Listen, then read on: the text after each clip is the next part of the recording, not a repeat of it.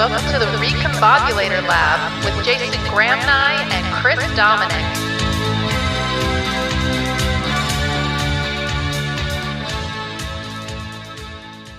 I'm sorry, what was that? What just happened in my ears? It's the 80s retro episode. Are you kidding me? Come on. That's like a synthesizer. Yeah. That is a song. That's a very long introduction from a song that my band performed in 1986. I need to know a lot more about this. I want to know hair, acid yeah. James. Oh no, the hair. The hair is, oh boy. Well, you remember the 80s, right? Fairly. Yeah, right. So you know I have kind of this Italian-inspired wiry hair, right? So yes. I have this, I really wanted to get my hair blonde, right? But nobody told me that you have to bleach your hair a lot to get it blonde. Right. So I did it, and it was orange. and I walked around for a while until, like, I think at least some really nice girl came up to me and goes, "Chris, you really got to do that again. Like you can't walk around like that." Yeah, I mean, it was brutal. I was trying to remember, one friend of mine called it screaming yellow zonker hair or something like that, because we had these little popcorn bits that were called screaming yellow zonkers. Then I went blue-black after that for a while, and that I liked that a little bit more. Yeah, did you ever do any of that stuff in the 80s, or were you always kind of a rugby shirt kind of guy? Really bad rugby shirts. I'm so sorry. Yeah, were they big stripy guys? And well, I worked for Canterbury Rugby Jerseys, which was the preeminent rugby jersey company at the time, and it was in the middle of the 80s, and the Japanese boom was on. So as a teenager, I was speaking Japanese at the local Canterbury Rugby Jersey store, selling footy jerseys, and yeah, it was a fashion crimes everywhere. Everywhere. Oh, and the shorts were shockingly short, right? Shorty shorts. Yeah, really short. Yeah. I've got some photos of that are just like, woo. One of my best friends in the whole world sent me something the other day. Peter Ellenby is his name. He's a legendary rock photographer out of San Francisco who now lives in Portland, which is great because I get to hang out with him. He sent me this thing that said that if you talk to Australians, they think of possums as cute things that are kind of cuddly and don't hiss at you when you come up the driveway, shining a light in their eyes. Is that really true? Yeah, and we have a whole cross-cultural problem with possums and other and American creatures. So we have ringtail possums. They're so cute. We have one that comes flying down the side fence, across the deck, and into the tree every night at exactly 7:40 p.m. She is called Mischief. And one day, about 2 weeks ago, I had a drink. I had a vodka O. What a shock. I had a vodka O on the banister, and Mischief comes flying along and then stops. And then clearly they have no capability to jump over premium organic alcohol. I know I don't. And so Harper, my son, went out, moved the drink, and Mischief carries on. So no way. They're really gorgeous and sweet. But when we were living in Portland, Oregon, I remember looking out in the backyard in northwest Portland one evening and seeing this thing and saying to Kim, kind of screaming, "Oh my God, it's a giant squirrel!" And this thing was ripping through garbage. It was the size of a small child. And Kim came out in hysterics and said, "That's a raccoon. I think it's a raccoon. They're massive, aren't they?" Or was it a possum? Well, I don't know. I was so scared. Did it have a stripy tail, or did it have a little like ratty tail? It was hard to see. It was 7 foot tall. Yeah. It was massive and just ripping into stuff. And I was terrified. And the dog was going crazy. I think it's really interesting just because he said it to me basically with this premise of it's the one animal where you guys got the nice one and that's cuter, and we got the mean one that's nastier. which is a swapping of roles, because everything down here will kill you. Right. I mean, we may not have 20 things that can kill you, but we do have mean little possums. Okay, so hey, we got great feedback on the Steve Solomon episode. Wow, that was exciting. Really cool. I love seeing the Australian numbers go up. Well done. Yeah, well, I'm working on it. Yeah, that's great. That's really cool. You know, I'll tell you, I re-listened to it this morning because I was just so pumped about it. How often do you get those newsletters from him? Yeah, that's once a week. And it's fantastic, that level of athlete. It's just so interesting getting insights into someone who is on that journey. And it's a fantastic newsletter. Love it. That's so cool. Yeah. Okay, so 80s Retro episode. We've got Todd Downing coming up in an interview that goes deep into this stuff. I'll introduce that in a minute, but until then, ready? It's the 80s Retro quiz. Are you ready, Jason? Oh, ready as I'll yeah. ever be. Oh, it's going to start off kind of easy, and I kind of mixed it up with some stuff that's Australian, so you don't think I'm a total jerk. Okay, you ready? Okay. Steel yourself, man. I'm ready. We'll be taking you back to orange hair. Here we go. Number 1. Which Martina dominated tennis in the 80s? Navratilova. Yes. This one's crossing over. This one might be hard for you. 2. Which San Francisco team did Joe Montana play for through most of the 1980s? 49ers. Oh my God, you're not supposed to get that. Really? Is that a thing? Yes. No, it's true, but I just Wow. thought you wouldn't. Why would you know about American football in the 80s? I don't know. Well, that's bizarre. I Okay, all right. remember the refrigerator. Remember the refrigerator? The Chicago. Yeah, that was Chicago. Yeah. Oh, so you guys do watch football. That team came down for a postseason trip, and I met him. Oh my God, you met the fridge? He's massive. Yeah. I was going to say, was he as big as they is? He couldn't get through doorways. Amazing. You could. Like, That's awesome. like, All right. yeah. Number 3. In 1987, the Russians and the Americans signed the Washington Summit Agreement to limit what? Nuclear warfare. Yes, you are 3 for 3. Bing, bing, bing. Okay, now I'm going to warn you, this is kind of a trick question. In the 80s, Afghanistan was occupied by troops from which country? Oh, wait. Russia. Technically not true. Oh, It's the USSR. USSR. Uh, I don't like you anymore. do you remember what the USS? I warned you it was a trick Yeah, question. that was- Did you remember what the USSR stands for? United Soviet State something? United Soviet. The United Soviet Socialist Republic. Oh, that's right. Thank you. Yeah. Another Okay. republic. Yeah. They're a socialist republic, Jason. By the way, we have some new Russian listeners after the last episode. Oh, really? So we probably ought to, keep it clean. I mean, we're not going to lie to anybody, but, we don't have to walk into anything either. So here we go. In the 1980s, which country was responsible for ethnic attacks on the Kurds? Oh. And then I was thinking the Tutsis, but that's a different terrible group of people. That's Who Africa. attacked the Kurds? And they gassed them, didn't they? Oh, it was Saddam Hussein. It was bad. You're right. Yes. That's Okay. shocking. Yeah. All right, this one's a little tougher. Okay. Whose 70th birthday concert did Whitney Houston sing at in London in 1988? 70th birthday in 88. In London. That's kind of hard. I told you. Oh, the Queen. Nelson Mandela. Oh, so close. The Queen, Nelson Mandela. Yeah. I get those guys mixed up so often. Now, this one's going down under. You ready? Yep. This is which Sydney, Australia band had a cool single entitled Don't Change in 1982? Whoa. Don't change. Okay, hang on. I'm You're going not to going to make me sing it to you, are you? Can you give us a few bars?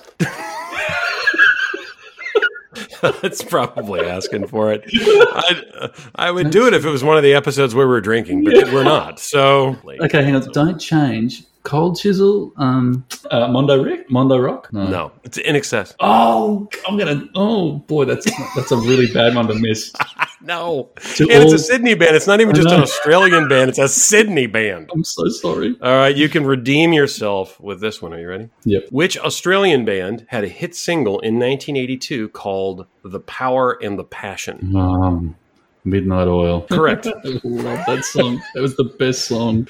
I love the ending of that song Yeah. with all the horns. That's the Yeah, coolest thing. yeah, that's Oh my right. God, it's so good. It just keeps going too. Yeah. I remember seeing a video one time of that. I think it was the first time I ever saw it. I think I saw it as a video because that was the MTV time, And I remember maybe it was a live show, maybe it was the video. But Peter Garrett at the end when all the horns are going off, he just does this crazy thing on stage. His arms are flailing all over the place, and I don't know how he makes that work because it looks really strange, but it was never dumb. It was always this cool, pure thing or something. So quick. Can I turn the quiz back on you? How old is Peter Garrett? Oh my God. I'm going to say... So, by the way, while I was researching this, I learned that Midnight Oil was formed in 1973. Okay, so you probably can figure this out. Yeah, so I'm going to guess he's like 70. He's bang on 70, and I met him at a dinner because he went to a school that my school's affiliated with, and I went to this kind of alumni thing. Okay, hold on a second. You're 6'4", right? But he's massive. No, he's six. He's like 6'6". how much? Oh, he is. That explains huge. it. Yeah. Oh and, my gosh. and amazing and so self-effacing. He said he was the keynote speaker at this dinner. He goes, "I know everyone here knows this. I'm not the world's best singer. In fact, I'm not really a good singer at all." And it just brought the house down. And it was just like funny. And he goes, "It's kind of like my dancing." And it was just amazing. And anyway, we could probably do it. Oh, what if we get him on the podcast? Oh, no, I'm not going to say no to that. Here we go. Which was the highest grossing movie of the 1980s? The entire decade. Home Alone. E.T. the Extraterrestrial. Oh, this sucks. I hate this quiz. That was a good And I'm movie. going to finish with this one, and I just love this. This just takes me back. What 1980 movie had the line where one character said, "Surely you're not serious," and got the response, "I am serious, and don't call me Shirley." I know it's so lame that continues to be so funny. Was that Airplane? No, it's Airplane. You're right. It's Airplane. That was the best. Oh my God, it's so good. Leslie Nielsen delivered that line, remember? And he deadpanned it too, right? He just didn't even crack. How did the people on set not explode and ruin that scene? So true. Gosh. So everybody, I think you're going to really like this. Todd Downing, who we're about to interview, has worked in music, stage, screen, video games, and is the author of the retro pulp publications and audiobook series Airship Daedalus. His latest book is an 80s period book entitled Calico Kids. Calico Kids comes with its own Spotify playlist of songs that are deep tracks from different bands at the time. And we thought this was really cool and interesting. But first, a word from our sponsor. Hey, Chris. Hey, Jason. Do you believe in spirits? Like booze or ghosts? Really? It's always grog and ghost with you, isn't it? What I mean is the essence of something. Oh, sure. Well, we have a spirit down here in Australia. Really? So like Bundaberg rum? Enough, my barmate. The spirit of Australia is in fact Qantas Airlines, our new sponsor. Well, that's been their tagline since the beginning of time. Oh, that's right. The Recombobulator Lab is now proudly sponsored by the safest airline in the world. You betcha. Now, John Travolta was their famous front man. He's a big pilot guy and had a vintage 707 he'd fly around. It featured in Rain Man, and they never fall out of the sky, which is super important for me when I choose an airline. And they offer organic hot chocolate and Tim Tams, a quintessential Australian biscuit, or cookie, as you say, even in cattle class, where I do all of my travelling, sadly. So when we've beaten the pandemic to a pulp, fly Qantas and feel the spirit of Australia. All right, Todd, it is great to have you join us. Where are you physically right now, and emotionally and spiritually? Well, it is great to be here. Long-time listener, first-time caller. I'm actually sitting in my studio/office in my home in Port Orchard, Washington. We've got a little secluded craftsman home on 5 protected acres of wetlands and woods, and it's a great place to work and write and be creative. Beautiful. That sounds awesome. Chris has been raving about Calico Kids, so I've checked it out, and for once in his life, Chris Dominic is actually onto something.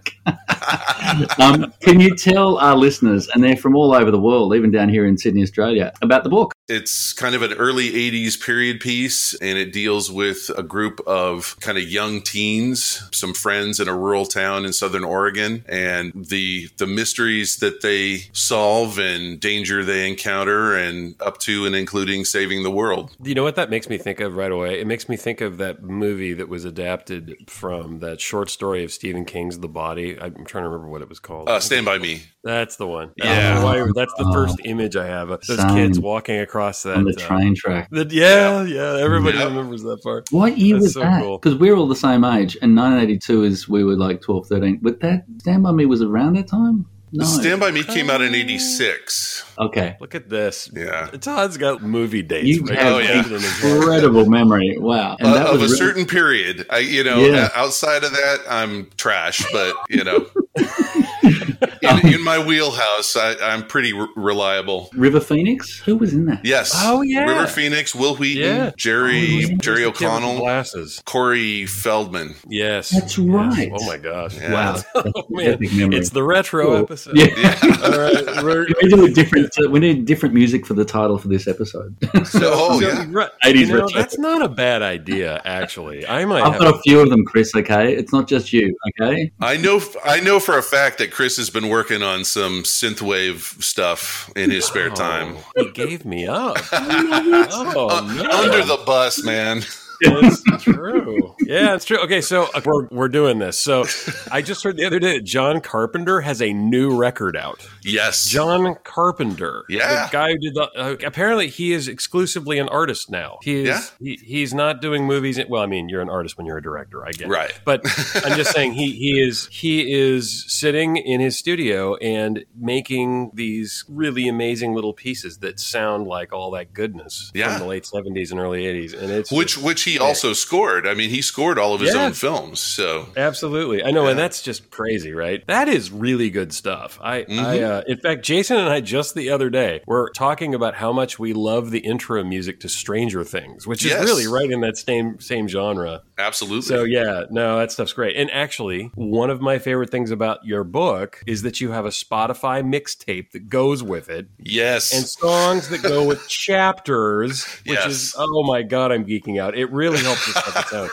I love to hear, I want to know about your source of inspiration for that, because I was actually driving around listening to it today. Okay, so when I write, I have a number of playlists that I have on as background music for inspiration, just to kind of help the words flow, because it can be like pulling teeth sometimes, depending on the day or the chapter that I have to tackle. If I'm writing about something that's emotionally really draining, or because I have to get inside the characters' heads and to a certain extent experience or re-experience trauma that they're experiencing, just to make it, to sell it, to really deliver on the vibe for the reader. I work from a rough outline and then focus in. So I'll chapter out a book, meaning I'll go into my writing program and I'll say, chapter 1, and kind of break it down by chapter. This is what happens in this chapter, and then move along in acts. I think there are 3 acts in Calico Kids. I usually write from like a 4-act formula, and when I say formula, it doesn't mean like it's pre-written. It's just, it's kind of the structure that I work with, kind of like in music when you work in certain structures. I was new to Spotify at the time. My daughter actually got me into Spotify because I had been on all kinds of different streaming services, and just having a paid Spotify account allowed me to put together specific playlists. And in doing historical research for the time period of Calico Kids, which is 1982, 83 a little bit, it made sense to kind of pull some of the music that I remember from being 14 at the time, what I was listening to, which was pretty eclectic. I mean, it wasn't just Europop. It wasn't just metal. It wasn't just punk. It was everything. We were consuming it and we were passionate about it. So I curated, I think it's just over 100 songs, each one by a different artist. There are no repeated artists in there. And it's all from like 78 to 82, nothing after 82. Just that small window of time right around 1980, early 80s, when a lot of change was going on in music. You did deep tracks too. Mm-hmm. Like there's a couple tracks that came up where I was like, what? Yeah. I have not heard this. So that was kind of fun too, because I think I've heard most of the bands. I haven't heard some of the songs. And you put Goodbye to You on there, which unpacked a strange set of memories that I thought were gone. Of me playing that song as a cover in my high school band at a dance. Would that be Shadow Talk? Yes, it was. Yeah, and I had forgotten about that song. It was just wild. It was great. I remember that band, actually. I remember seeing you guys play before you broke off and became The Rise. I do want to go for a little journey here with you, Todd, and you have the fact that you're at school with Chris, so we're going to take the next, 90 minutes to really unpack this. Any good stories to share?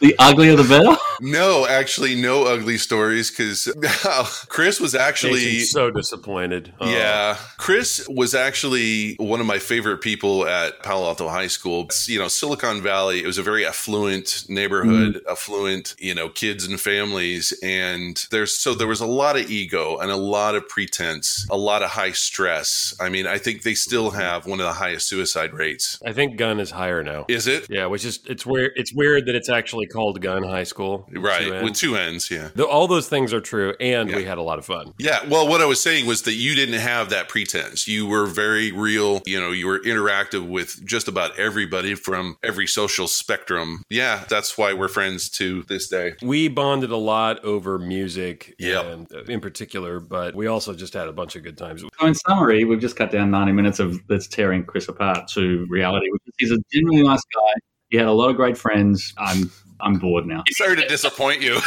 You don't know that I called Todd right before this. And I said, Todd, don't tell him about the time that. Look.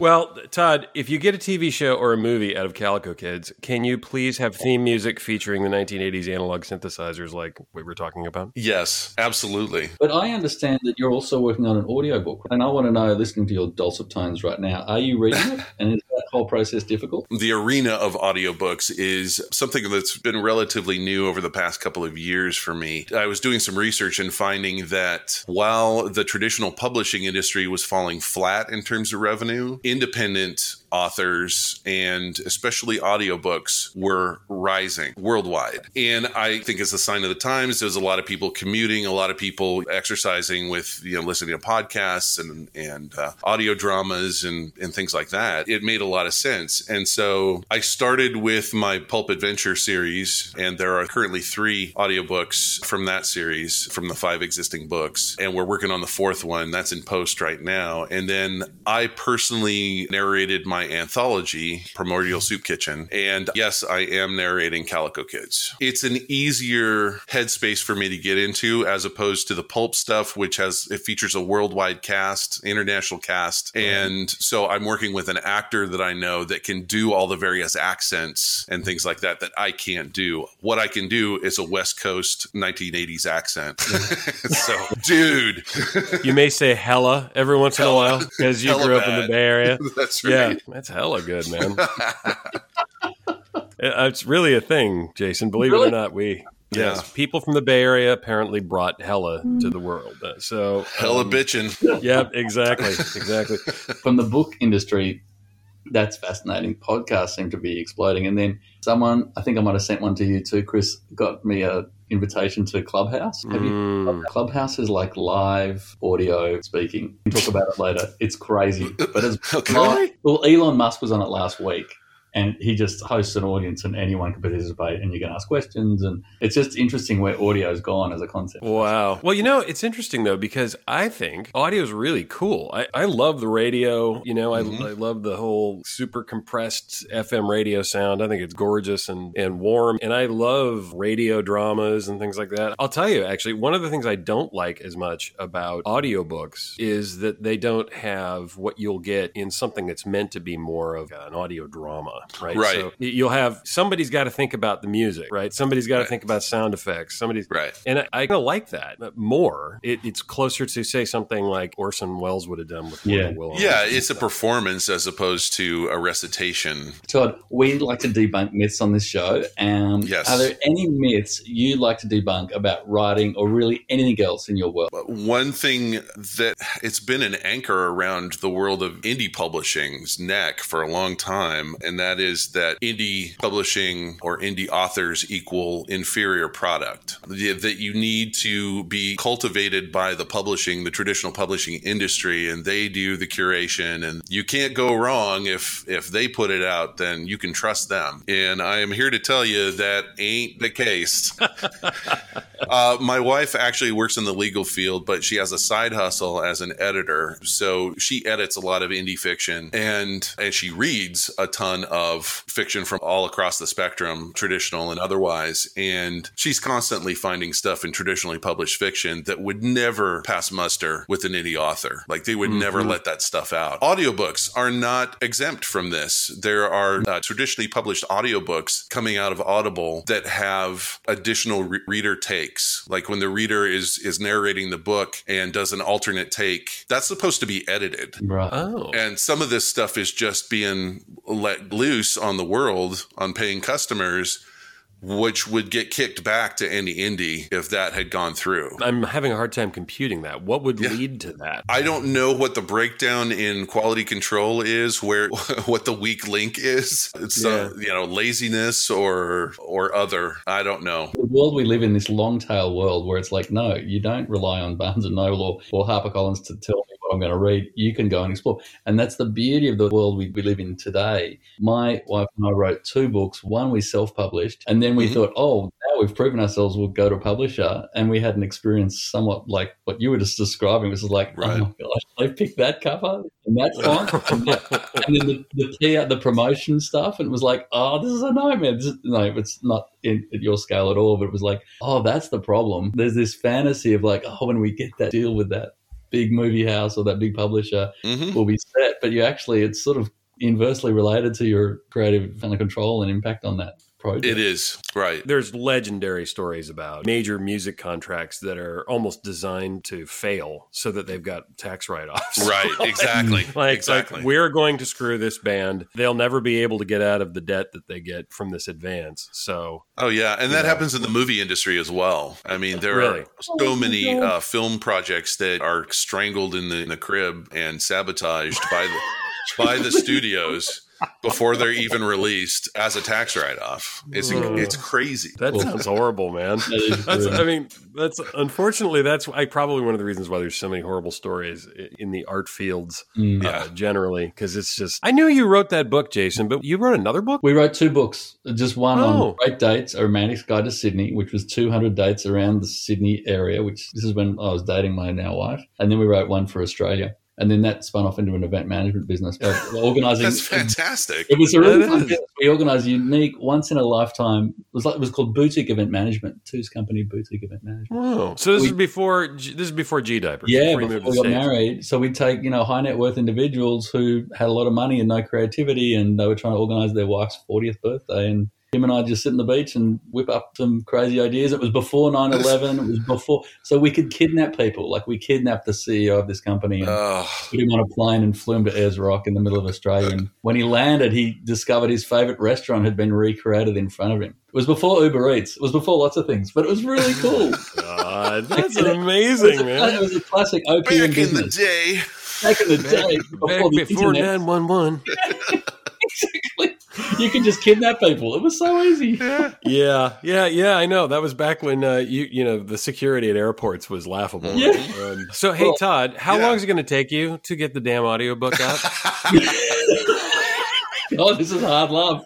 Oh, my goodness. Okay, so I don't write terribly long books. Most of my books are right around between 50 and 70,000 words, which is on the short side nowadays. And there's a theory behind this, like what you grew up reading is kind of the sweet spot for a lot of authors, what they're comfortable. Yeah, and so that's kind of that's where my sweet spot is. And so I usually have chapters in the low 20s. I don't write 40 or 50 chapter books. They're pretty manageable. They're bite-sized, and I'm just about at chapter 12, I think.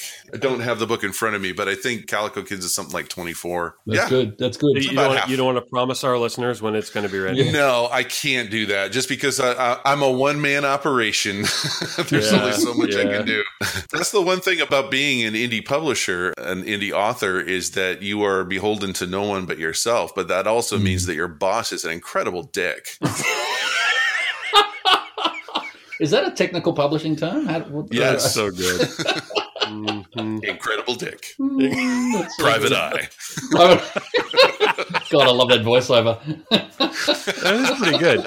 Can I sample that? And okay. I'm just going to play that every once in a while. Jason's just like sitting back going, okay, you guys are just catching up on the show. We're reliving the trauma. I'll just go and make some breakfast and you guys carry on. I'll be back. No, I know you're going to make bacon. Always totally going to make bacon. Jason's going to make proper bacon, right? Like a rasher, right? That's right. That's yes. Exactly right. What the hell? What word does that mean? That's another episode. You don't know what a rasher of bacon is? No. Oh, Chris, who are you? That's for another episode. We'll do a bacon special. Oh, we need a bacon sponsor. Oh, there you go. God. Bacon sponsor. A bacon special. Oh my God. Sorry. Okay. So somebody told me the other day that they had bacon infused vodka, and I thought, oh, that is a Jason drink. That is. Jason would drink that. I love it. I have a bottle of that actually from a local distillery. You seriously do? I do. Dude, think about the Bloody Mary you could make with that. Oh, that's why. Right? Yeah, That's why. That's the only reason to have it. Yeah, you're not going to just. No, that does make sense. I hadn't thought about that. I was like, why would you do that? I'm not a Bloody Mary guy. Even though I know everybody has them, and I always wish I liked them because they look like they're great. Todd, where can people get the book? We're a global audience. Yes, do publish wide, which means not exclusive to Kindle Unlimited and that kind of stuff. I am on Kindle. I do publish it in Kindle format, but I publish on a variety of platforms. And so I would much rather get my book into the most possible hands and in front of the most possible eyeballs. So if you go to todddowning.com, and that's Todd with 2 Ds and then Downing with 1 D at the beginning. So it's 3 Ds all together. Todddowning.com. I have direct sales links to all my material. Awesome. That sounds great. Very cool. And the audiobook. But you're also all over Amazon. Yeah, I am. I mean, I think your artist page comes up before your website does. So does it? Yeah, yeah. But there's also another Todd Downing who I think he's now deceased, but he was like an anthropology author and wrote Native American mysteries and stuff like that back in the 20th century, the mid 20th century. So some of his cred might be boosting me. I don't know. Maybe you should have gone Todd middle initial Downing. Yeah. Or maybe you could have gone. What's your middle initial, Todd? I don't even know this. E. So you could have been T.E. Downing. Yeah. Yeah. You know what? That's really not you. I don't want to. That's really not on the side. You know. No. Okay, man. All right. Well, hey, Todd, this has been awesome. It's been so good to talk to you after way too long. I'm looking forward to catching up with you in person after all of this crazy. Oh, for sure. Yeah, miss you, buddy. You too. So Jason, good chatting. You want to say goodbye? I miss you too, Jason. I miss you too. Thank you so much for joining us. We really appreciate it. Absolutely. All right. We got Todd Downing. We got Retro 80s. Woo, Jason. That was quite the episode and the soundtrack of my life just coming back at me. It was terrifying. Unbelievable. Oh, Look, I really want to thank our listeners for all the feedback. Without the feedback and the questions and the great comments, we really don't know what we're doing. We kind of fly blind. So please keep it coming. We love it. Yeah, absolutely. Double on that. And we've got some new 5-star reviews and some written reviews. We've got to thank you a ton for that. And we know some of you have passed us along from looking at the numbers. So thanks so much for all that. Please keep it up, and we will see you next week. Bye, guys. Bye.